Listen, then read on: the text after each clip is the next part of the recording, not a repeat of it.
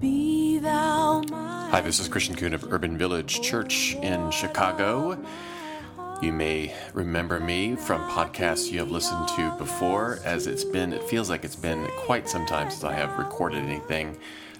Some of that I was off for a week or two, another one that I recorded it live, and so it was on our church's website, but not my own personal Podbean page. So for those of you who listen this way, my apologies for really having nothing new out there. I just know that you have been waiting for something from me, and that you are unable to get on with your life. That is probably not true, but here we are anyway. So I have something today, and I'm excited about this sermon and about this new series we're starting at Urban Village. But before I share more about that, let me read the scripture for today. It comes from 1 Corinthians 13, verses 8 through 13. Love never fails, but where there are prophecies, they will cease. Where there are tongues, they will be stilled. We know in part and we prophesy in part. But when the perfect comes, what is partial will be brought to an end. When I was a child, I used to speak like a child, reason like a child, think like a child. But now that I have become a man, I have put an end to childish things. Now we see a reflection in a mirror, then we will see face to face. Now I know partially, but then I will know completely in the same way that I have been completely known. Now faith, hope, and love remain, these three things, and the greatest of these is love. May God's blessing be on the reading and living out of this scripture. So some of you know that about a year or so ago, I recently bought a fedora, and some people commented on my fashion sense, which always makes me feel good, of course, but buying this hat wasn't necessarily the reason, or making a fashion statement wasn't the reason for me to buy the hat. I went to the dermatologist a couple of years ago because I noticed on my scalp I had these little bumps, and I wasn't quite sure what they were. They were a little annoying, and I couldn't quite just rub them off, but they were there, and I ignored it until I think it was one day when I made some kind of comment about the bumps on my head, and my wife said to me, "You need to go get those checked out." And at first I thought, all right. So finally I went to the dermatologist and have him take a look at it, and he looked at it, and sometimes doctors will say, and you don't know exactly what it means. And so he did a great job of explaining to me exactly what he thought they were and going through the whole process. And, whenever they throw the word cancer in there, of course, it grabs your attention. Now, he said that these are, for now, benign growths, non-cancerous, but you never know what these could turn into. And so he took this little device that essentially froze these things off of my scalp. So that took care of those for now. But then he also said to me, you're pretty fair-skinned. You really need to wear a hat. And he had said this to me before in previous years, like when I would go running in the morning. But I always thought, I'm up so early in the run, the sun's really not even out then. But he was saying now, even as I'm walking around outside, obviously in the summer, you need to wear a hat. And that was the reasoning for my investing a little bit in this fedora. So, of course, if I'm going to wear a hat, I at least want to look a little bit good while doing so. So it took something for me to finally realize, this is something I need to really look into. This is something I need to pay attention to before it gets even more serious. Well, I noted earlier that we're starting a new sermon series here at Urban Village called In Formation, which is about creating a church without walls. If you've been an all-around Urban Village, particularly the last 3 or 4 years, you may know that we've used this phrase. It's one of our core pillars of our strategic plan to be a church without walls. And I think when people hear this, it always sounds good. Some people may assume that it just means that we want to go outside and make sure that we're engaging with people on the streets, or maybe people think that it means that we don't own a building, so we are creating a church without walls in that way. But really the phrase comes from some conversations we had a few years ago from many individuals in our church who said that they wanted our church to be more diverse, more racially diverse. And as we explored that and explored what does it mean to be a more diverse church, we also got pushed from different people too to say, it's fine to say you want to be a racially diverse church, but we cannot stop there. We also need to be and think about, what does it mean to be an anti-racist church? What does it mean to be an organization that is actively looking to see and explore and look closely at our own practices as a faith community, and what are we doing to look into our society and do all we can to make sure that we are putting an end to practices that oppress individuals of certain races. We can't just come on Sundays and say, well, we have some good diversity here. We have to do more than that. We have to look at ourselves individually and as an organization, and we also need to look at our systems, at our society, at our city, especially here in Chicago, and say, what can we do to tear down oppressive systems? Now, this also may sound good, but sometimes when we talk about race and racism, I think this happens sometimes, especially among whites, there can be a couple of reactions that aren't really the most helpful, but I think they're all tied to the same thing.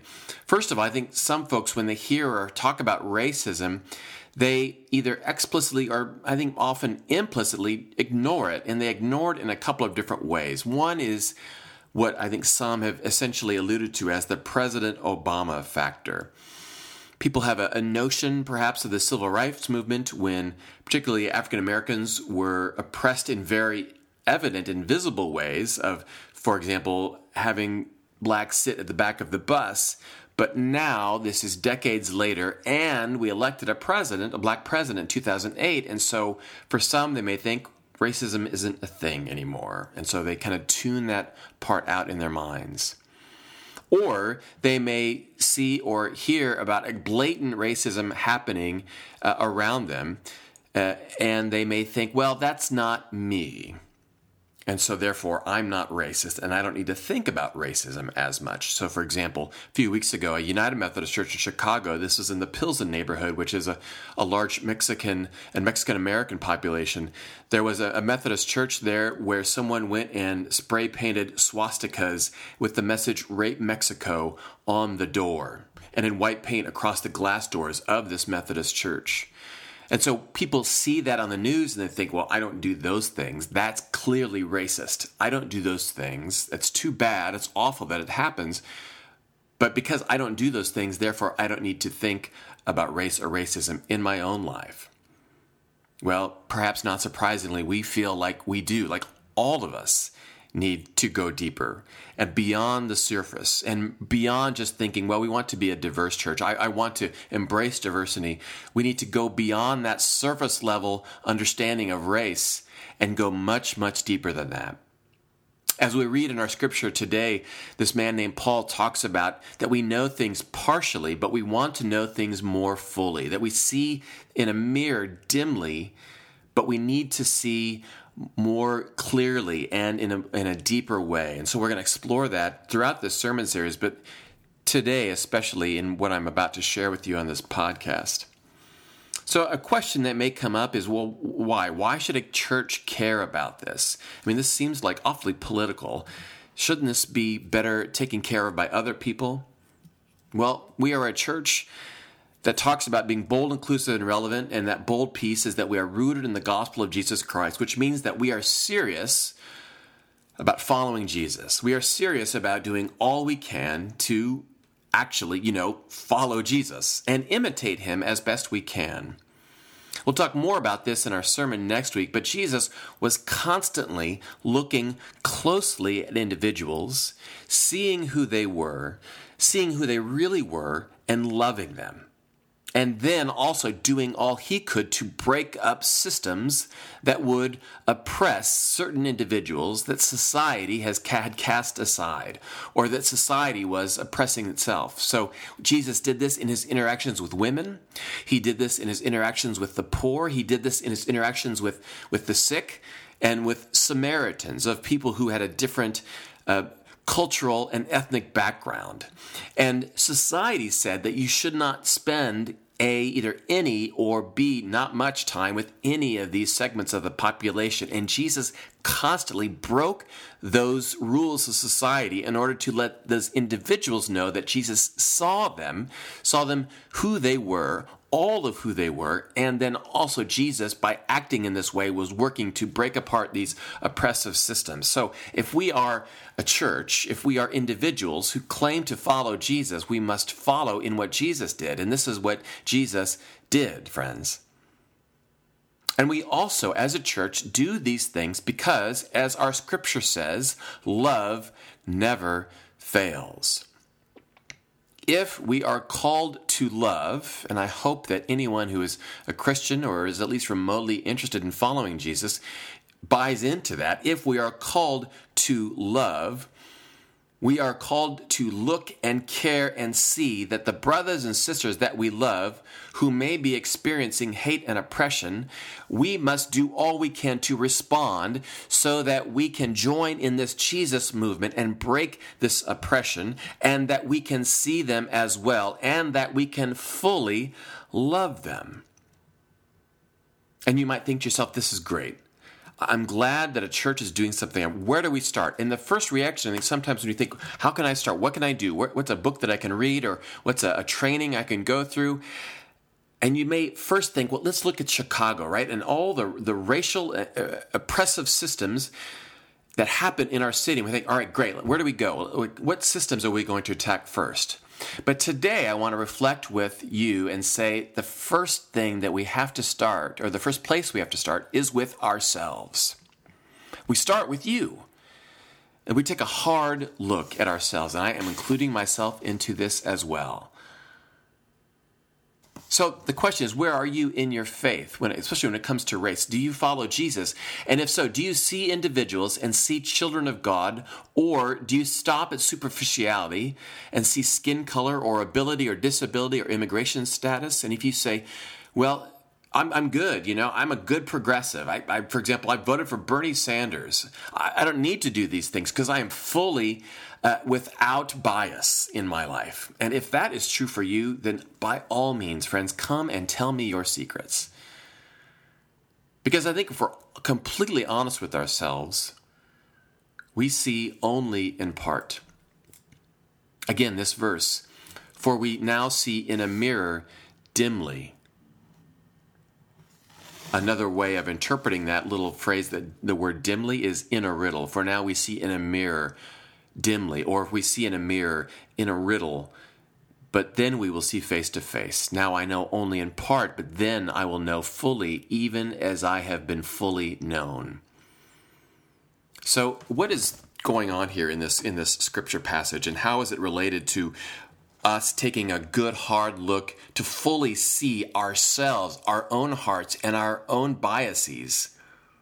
And that's the thing we need to do. So this passage is written by this man named Paul. This may sound familiar to you if you've been to a wedding. It's often read at weddings, this beautiful passage for weddings. And it's written by this man named Paul. Paul was somebody who experienced the resurrected Christ in a very powerful way, totally changed his life. And so he decided, as one of the things that he wanted to respond to by having this powerful interaction with the resurrected Christ, is he wanted to tell others about who Jesus was, and he started churches as well. And so in what is today in Greece and in Turkey, Paul traveled all over these countries and these lands in order to tell people about Jesus and to start churches. So he started a church in the city called Corinth, which was a large and prospering urban center with an ethnically, culturally, and religiously diverse population, which sounds a little familiar for those of us who live in Chicago.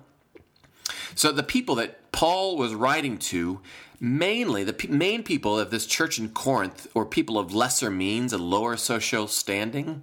There was some diversity in there, but mainly he was writing to people who didn't have much and weren't seen as anyone worth looking into or looking at, for that matter, in their society.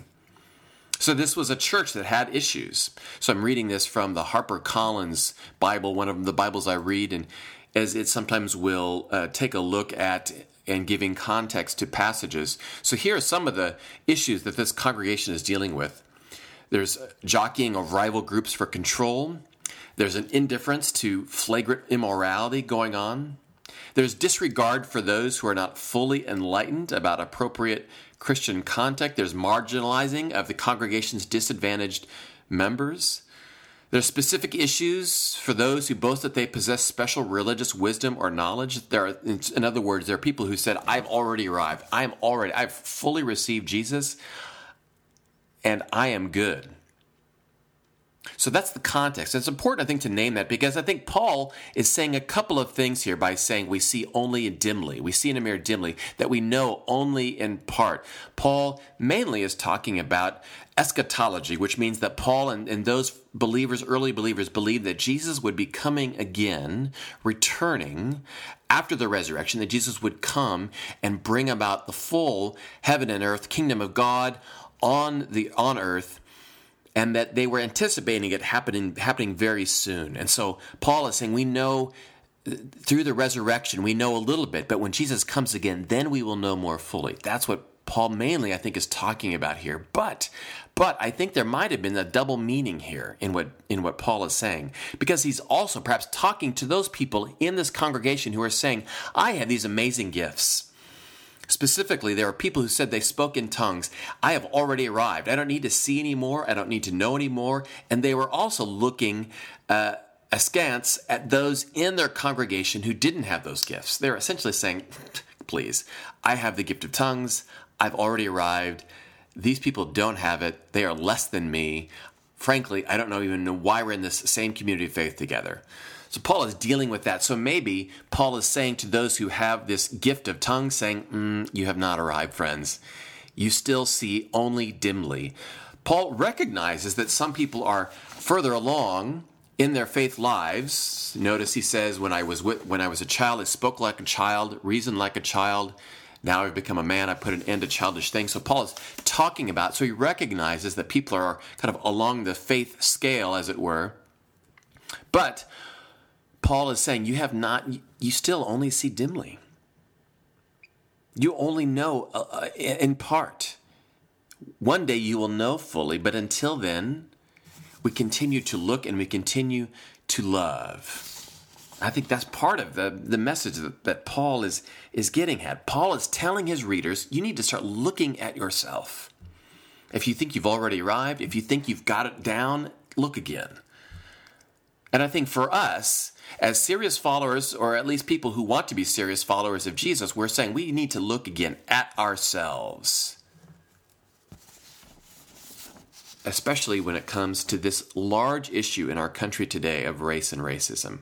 And I think one of the things, especially for whites, that hinder us in fully looking at ourselves, and if our knee-jerk reaction immediately when we think about racism is, I'm not racist, we need to look and think carefully about that.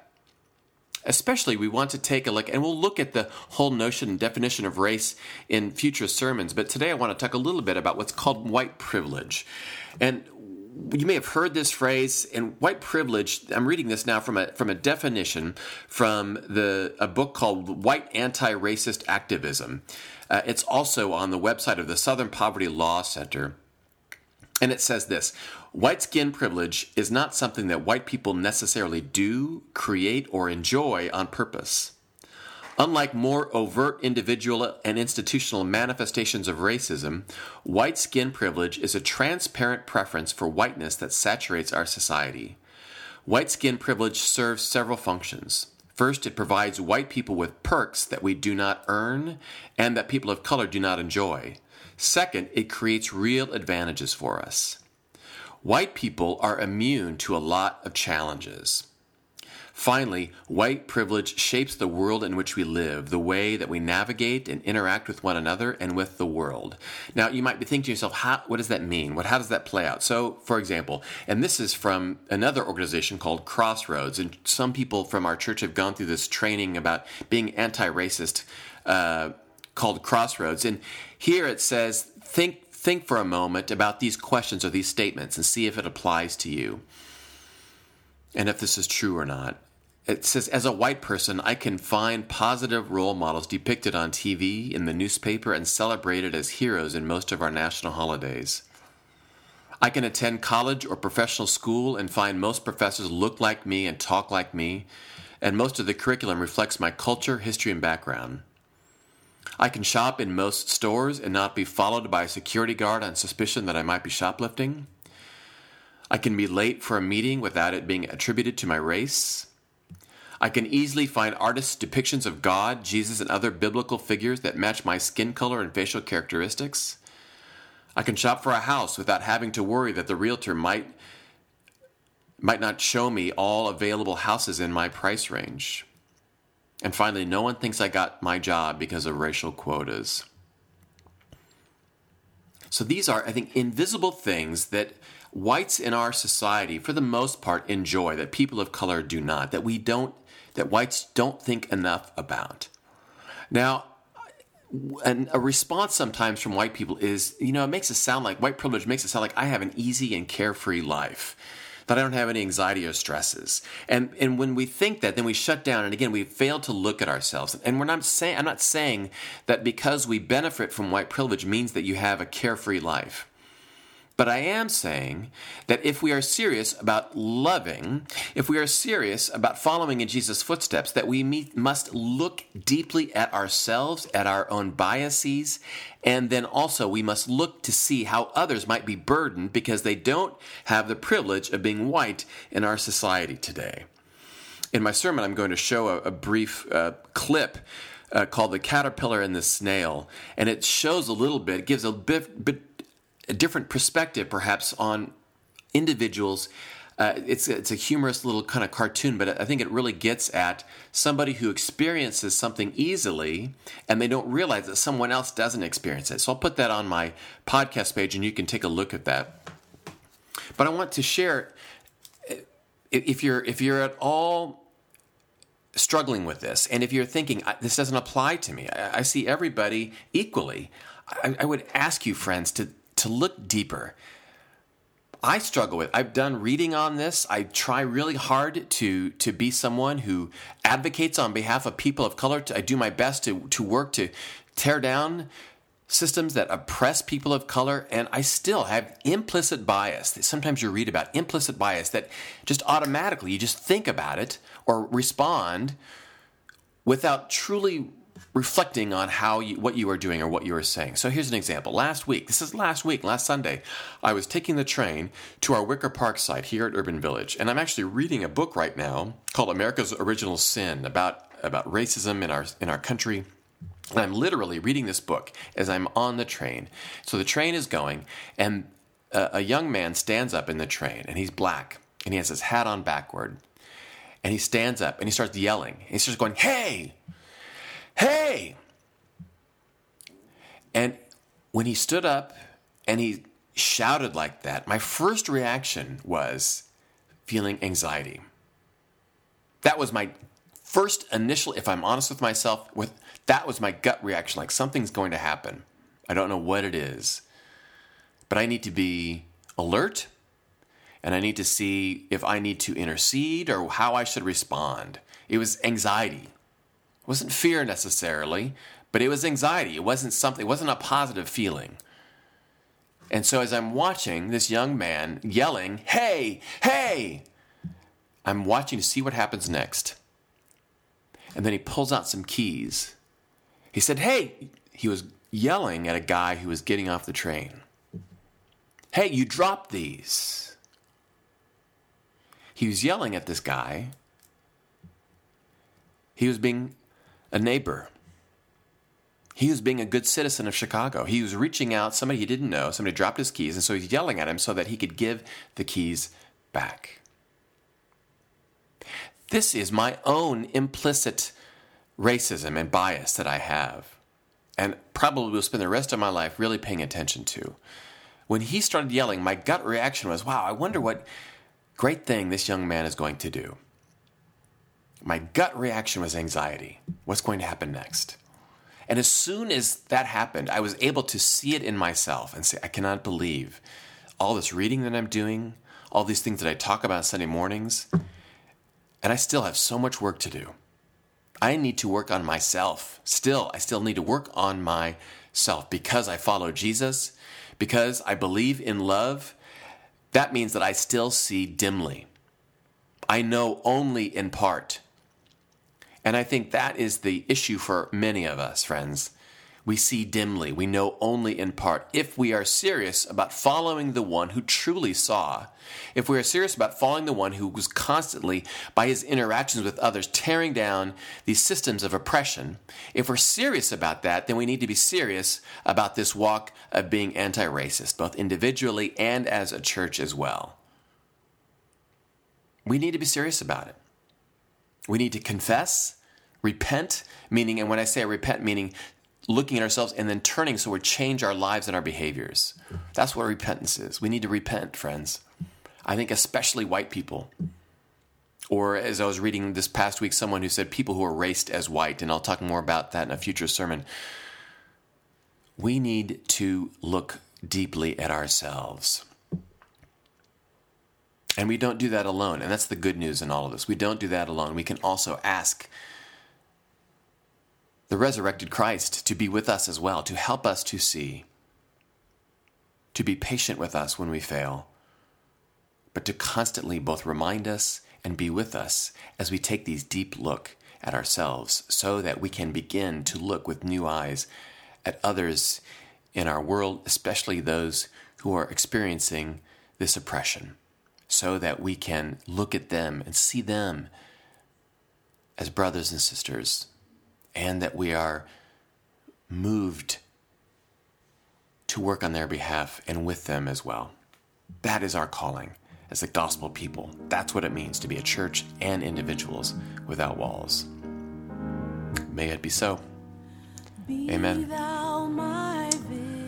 Well, friends, thank you for listening. And as I'm sharing with you, I'm realizing one more time, and this is just the craziness of this time of the year, that next Sunday is going to be we're celebrating Urban Village's 6th birthday. And so whenever we do that, all of our 4 locations come together for one big service. So I'm actually sharing the preaching with our other site pastors. So I won't be recording anything, but there will be a recording of the 4 site pastors on Urban Village's website. And so you can always go on Urban Village's website to learn how you can hear that message. So until that time, and until I come back with you in 2 weeks, friends, may the peace of Christ be yours.